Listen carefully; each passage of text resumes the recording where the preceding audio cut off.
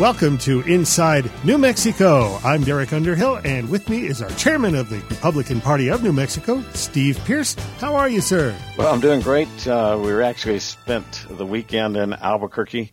We were able to post some pictures of the mountains in the early morning twilight, and it was just magnificent. Of course, a large rain had occurred there the day before, so when we got down close to the river, it was running heavy and dark, muddy cover. But New Mexico needs a little bit of rain, and it's been getting it. So just good time to be here. And this fall season is my absolute favorite time of the year. The afternoons settle down. They get so quiet, so still, and it starts cooling off. And that heavy noonday heat starts dissipating very rapidly. Just my favorite time of the year inside New Mexico. Did you get to see any balloons while you were in Albuquerque? Actually, from a distance. We were there for a wedding, and a friend's daughter was getting married, and it was just really magnificent. They did a wonderful job, and always you see young people exchanging vows and doing things traditional. And I think the country is hungry for those traditional things about our background.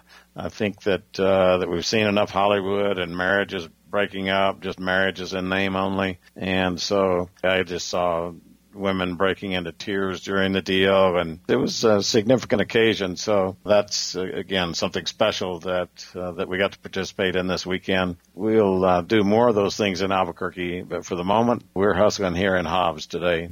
Okay, well, we appreciate having you on with us and talking about what's going on in the Republican Party and in politics in general. And it looks like all we're hearing by all of the Democratic candidates for president, they are vehemently anti-gun. Tell us about that. Well, I just don't know exactly where they're getting their information from. They're looking at the polls in the big cities. But I tell you, a lot of people in the Democrat Party are still very pro-gun. But what has happened is Beto O'Rourke basically has forced everybody far to the left. He said a couple of weeks ago, maybe even a month ago, that he was going to start confiscating guns. Of course, he said it'll be a mandatory buyback, which is the same thing. Hell yes, we're going to take your AR-15, your AK-47. We're not going to allow it to be used against our fellow Americans anymore. But then we had the Kansas City shooting, and he began to speak about it before even the facts were known. Breitbart talked about Beto O'Rourke. Their headline, Beto O'Rourke seizes on Kansas City shooting for gun control before the facts are known. When you start making headlines like that as a presidential candidate, you can understand why he's that low in the polls. He, again, made assumptions that turned out to not be correct. And he made the most curious comment that he said, I visited Kansas City in August, and everyone I met was warm, generous, and welcoming. My heart is with all who are impacted by this tragedy. Well, I mean, yes, everybody can be warm, friendly, and engaging. It just takes one nut out there, one nut that many times has been identified by the FBI, identified by local people as being dangerous. You can look at almost all of the mass shootings, and troubling things were in everyone's background. But the real thing was that it appeared like that Kansas City shooting was a bar fight. Two individuals allegedly walked out, got guns, re-entered the bar, and killed 4 people. That's way different than what's been happening. And again, the idea that you're going to expand from there to the mass shooters or whatever is just one that I think a lot of people differentiate in their minds, except Beto O'Rourke doesn't. And now he's pulling the rest of the Democrats that direction in this highly contested presidential race on their side. Now, when he talks about gun control, he always talks about taking away the AR-15 and the AK-47 and doing those through confiscation, that enforced buyback program we mentioned a couple of minutes ago. The problem is that kind of gun control would have done nothing in Kansas City because the attackers used handguns. Now, another thing that the left does is they talk about, we're just going to take away the assault weapons. Well, there's no real such thing as an assault weapon. Anything you use to create an assault on someone is an assault weapon. If it's a baseball bat, if it's a toothpick, a needle or a knife or whatever, it becomes an assault weapon. And so that category is very broadly thrown out there by people who want to have gun control. So it's, again, meaningless, and the outcome would be that they'd take away everything because even the smallest single-shot pistol could be used as an assault weapon. Even my van could be used as an assault weapon by the right person.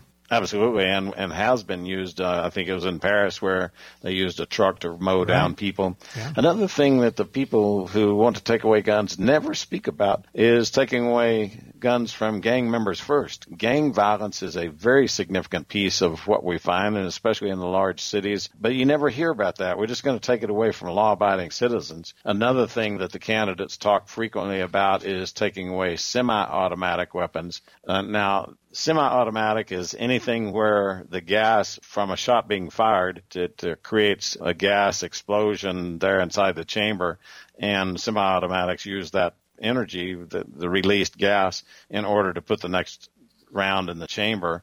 And almost every pistol, except the ones with the cylinders, don't do it, but almost every pistol, almost every rifle is now semi-automatic. And so that when they talk about taking away semi-automatics, it's a huge grab on everyone. The difference, I guess, is semi-automatic, you pull the trigger, it fires one bullet.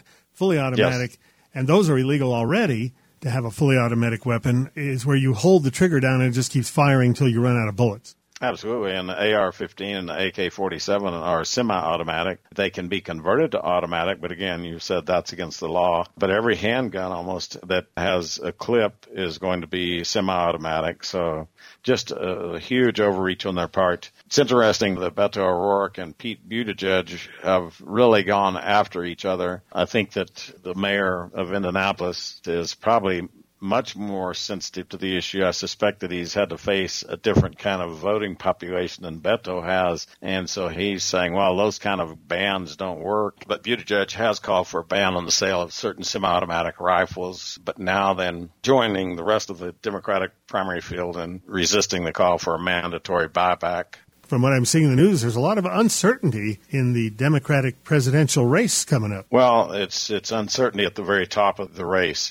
First of all, Senator Sanders was hospitalized with a heart attack. At first, they didn't declare it that. They said it was something else, but later turns out that was just another word for heart attack. And then you have Biden and his son embroiled in this whole impeachment thing, and I will guarantee you he is not going to survive that. I don't think that Trump is going to be impeached, but Biden is going to suffer enough so that he's not going to be trusted by the people who really look for trust in their candidate. Then Elizabeth Warren, that makes her basically the front runner with the uncertainty of the other two candidates, and many, many business people in the Democrat Party feel like that she's going to be way far left, that her socialist stances are not going to be electable.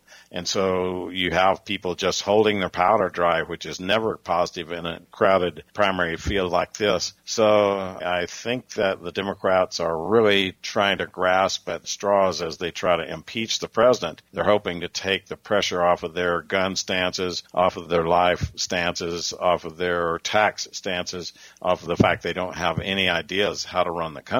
And so I think that's why they're pushing this impeachment inquiry so hard, is because they want to deflect attention away from themselves. You are listening to Inside New Mexico with Chairman of our Republican Party of New Mexico, Steve Pearce. In our third segment coming up, I'll be talking with Sheriff Tony Mace from Cibola County. I hope you'll stay tuned. We'll be right back.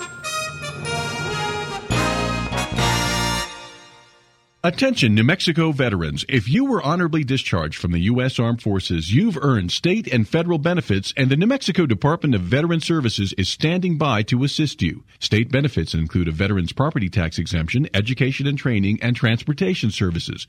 We can also assist with claims for federal VA benefits. The state of New Mexico and this radio station thank you for your service. More information at nmveterans.org or 1-866-433-8387. Welcome back to Inside New Mexico. I'm talking with Chairman of our Republican Party, Steve Pearce. And Steve, give us the update on this whole Ukrainian deal and the Democrats' impeachment inquiry. Where are we in that? Well, let's start with Dick Morris's commentary about how Trump will survive.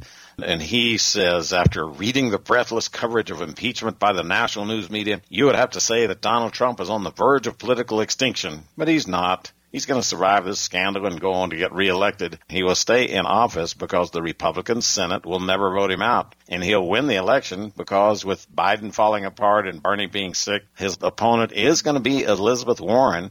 She cannot survive a proposal to take away everyone's private health insurance or divert Medicare funding from the elderly to care for the rest of the population. So you have to wonder if the Democrats have so little run on that they've got to keep this noise going. And Washington is more biased than ever. All of this noise hasn't affected Trump's polling. Rasmussen, the only poll to test likely voters, has his job approval. It's solid at 48%, and the current Real Clear Politics average is at 43.6, just a point shy of his high point. And the significance of testing likely voters is that those polls are much more accurate. When you test voters, people who are registered, a lot of people never bother to vote, and so you always get a little bit further leftward shift in that particular type of polling. So he's where he always has been. He's just shy of a majority of the vote and likely to match up against a Democrat who is so progressive that she's going to be unelectable. People are asking, yeah, but there's now a second whistleblower,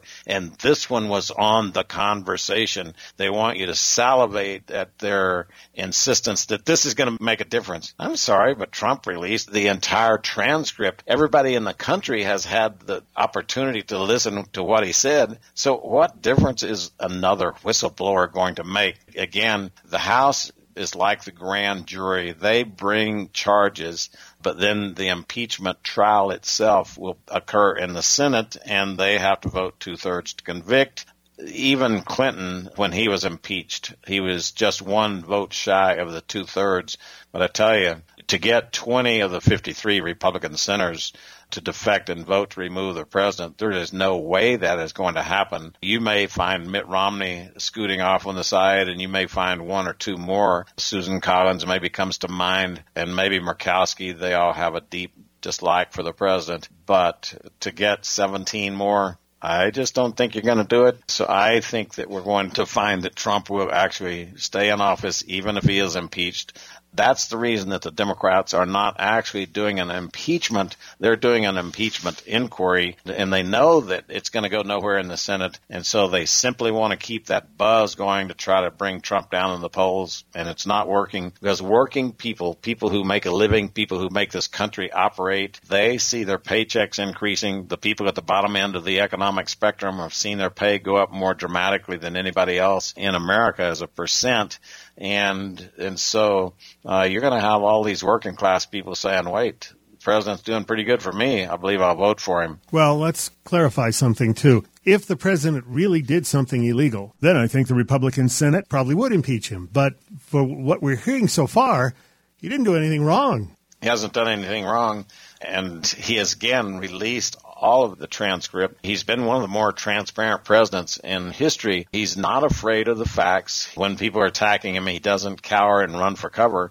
So I think that all of this plays into his court. I think that the whole impeachment inquiry is going to backfire on the Democrats. It's interesting because Senator Mitch McConnell, he's from Kentucky, he's already airing ads that say that the Democrats are going to fail as long as he's in charge of the Senate. He will be in charge of the Senate as long as the Republicans are in charge of the Senate. So right now he's actually sticking his finger into the Democrats' face nationwide and saying that when I'm in charge, they're going to fail.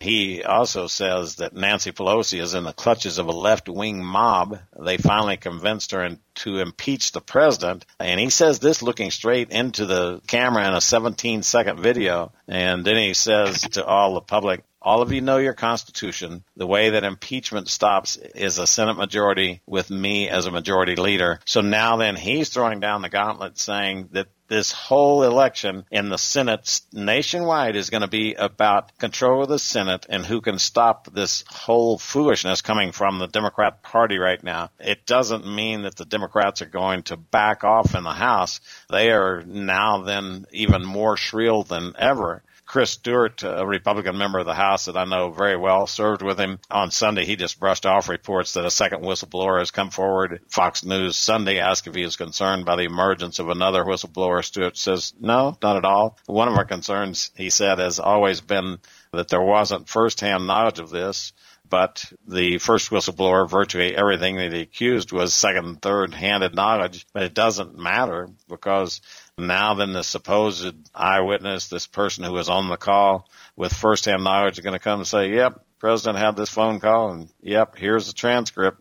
Everybody's read it. So again, I think that the president's openness and his willingness to go straight at the fight is going to play well in this particular regard. You know, there's a saying in Africa that when you hear the roar of the lion, you don't run away because the lion will run you down. You run at the lion and run to the battle, and that's what the president is doing right here. As you mentioned, the economy is very good right now, and even with the Democrats continuing to cry impeachment like the boy who cried wolf, this great economy we're experiencing has to be a factor in the 2020 presidential election. It's a huge factor, and unemployment continues to fall. It fell by another 0.2% down to 3.5%. Around 4%, the specialists call that full employment, because you really can't find people when you get that many people employed. The rest are very unemployable. They don't have skills. They don't have interest in working. And so to get it even below 4% to 3.5% is a huge deal. It's a 50-year low. Yes, and people are getting full-time jobs. These are not part-time. Would you like fries with that jobs that are being created? Yeah, that's correct, Derek. The non-farm payrolls are the ones that are pretty key here, and they rose by 136,000 in September. But what is especially interesting is that the numbers are being revised for past months. For instance, August was reported in at 130,000. Now that's been revised upward to 168. July was also revised upward between the 2 months, about a 45,000 gain in the revision of the numbers that we first thought. The jobless rate for Hispanics hit a new low. And again, these are all reasons the president's going to win. When Hispanic workers look at their paycheck, they see that they're working more hours, they see that they're working for higher wages, and they see taxes lower. Those three elements tell them that they've got more money to spend on their kids going to school, more money on making sure that the kids are in soccer or baseball or whatever it is. And when families are able to take care of the families with their paycheck and not have to worry one paycheck to the next, they're going to vote to continue the policies that are in place when they find their life improving that much. That's the importance of these economic numbers that are coming out every month and looking better and better. If you just tuned in, I'm talking with Chairman of our Republican Party of New Mexico, former Congressman of the 2nd Congressional District of New Mexico, Steve Pearce. In our next segment, I'll be talking with Tony Mace, Sheriff of Cibola County. I hope you'll be with us. National Guard and Reserve members are true leaders, both in the military and in the workplace. They are highly skilled and get the job done every day. Employer support of the Guard and Reserve, ESGR, can help you recruit top-notch service members to your workforce. Hiring Guard and Reserve members is good for your business and good for your community. Visit esgr.mil/employers to learn more.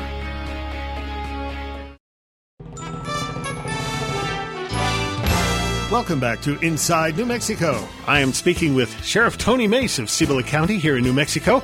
And Tony, you spoke at the President Trump rally in Rio Rancho quite eloquently, even though you ran twice as a Democrat for sheriff. How did that happen that you got to speak at President Trump's rally? You know, as I was traveling through the state, and not just the state of New Mexico, I've been to Oklahoma, Kentucky, I'm in Texas, Arizona, Colorado. I've been all over the state talking about these particular issues against our Constitution.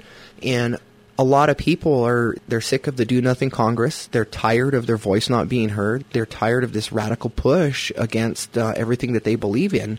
When I learned that our president was coming to Rio Rancho, and I said, "Give me tickets," they said, "We're going to do better. Get a speech ready. You're gonna talk." And I'm like, "What an honor!" Yeah. And I said, "You know, that's great. Being a Democrat and being able to speak at a Republican president's rally." And I mean, it was just an honor. And while I was there, I met a lot of people, and a lot of the people I knew because I traveled so much and met a lot of them. I met people that came from Texas just to hear the president. I met people that were from California that came just to hear the president, all over. There were well over 20,000 people there, and they all were peaceful. They were all happy. It was a nice event. There was just such a positive feeling in the air, and it made you want to be there. And, you know, I really caught my second wind and realized that, hey, there are conservative people out there that want to protect the Constitution. There are people out there that really don't support this radical push. And as I'm traveling around the state, where I realize it the most is when you get outside of the metropolitan areas like Albuquerque, Las Cruces, Santa Fe, and you actually get onto rural New Mexico like Cibola County, McKinley County. They're really not afraid to say, hey, you know what, I'm a Democrat, but I don't want my guns taken away. I don't want late-term abortion. I don't want our fuel in the industry to be shut down. I want to protect my job. I want to protect the coal mine. You know, you get up by McKinley County, they want to protect the coal mine. You get up by San Juan, they want to protect their industry. You get over by Eddy County and Lee County, they want to protect their industry there as well. And New Mexico is so diverse that we don't have to rely on one resource. There's room for everybody. Sure. You know, and we need to capitalize on that. And I am just tired of New Mexico being dead last in everything. When are we going to step out of that rut?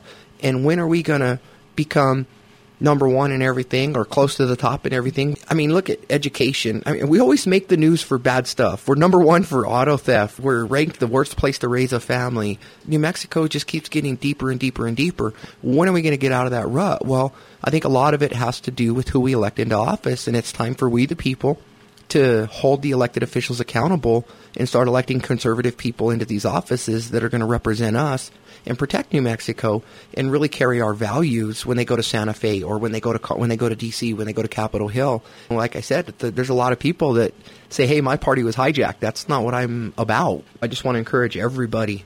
There's a very important election coming up in 2020. You've heard turn the state red. I think we can do it. I think that our president needs your support. We really need to get out and vote. You may not agree with the demeanor, but really look at the policies that we're benefiting from. Let's look at the people we're electing into office, whether they're Republican, whether they're Democrat. It's not a red issue. It's not a blue issue. It's an American issue. And we need to take our state back and we need to take our nation back and really look at these people that we're electing into office.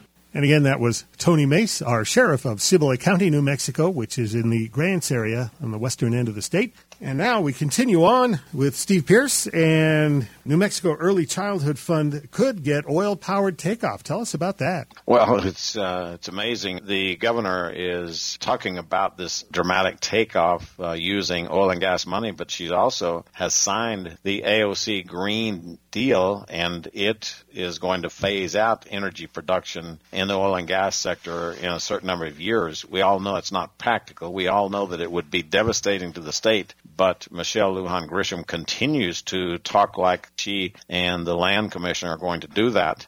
John Arthur Smith is someone I respect a lot. He's the chair of the Senate Finance Committee, and he said Thursday that lawmakers are going to scrutinize the funding proposal during the 30-day session. He says, I think they're going to try to accelerate the growth of these funds. However, he says there are growing concerns that falling oil prices and a growing worldwide supply could lead to a slowdown in New Mexico oil production, which could stunt the state's revenue growth. And so, again, this early childhood proposal is one that should be looked at very carefully for the long term, being able to fund it for the long term, not just here when we have a period of tremendous growth in the oil and gas drilling and expansion here in the state. You know, Derek, I've said before that this governor is tending towards bumper sticker policies, and this is just another one. She's going to go out and tout what they're going to do, and it's going to sound pretty. It'll be almost like her standing on top of that windmill in the ads during the gubernatorial race, except there ain't nowhere to go. I think in the end, it is nothing more than a bumper sticker idea. See, I think the public is catching on to this, and they realize if the price of oil does go down and we don't have a surplus, then either free college goes away or our taxes go up to pay for it.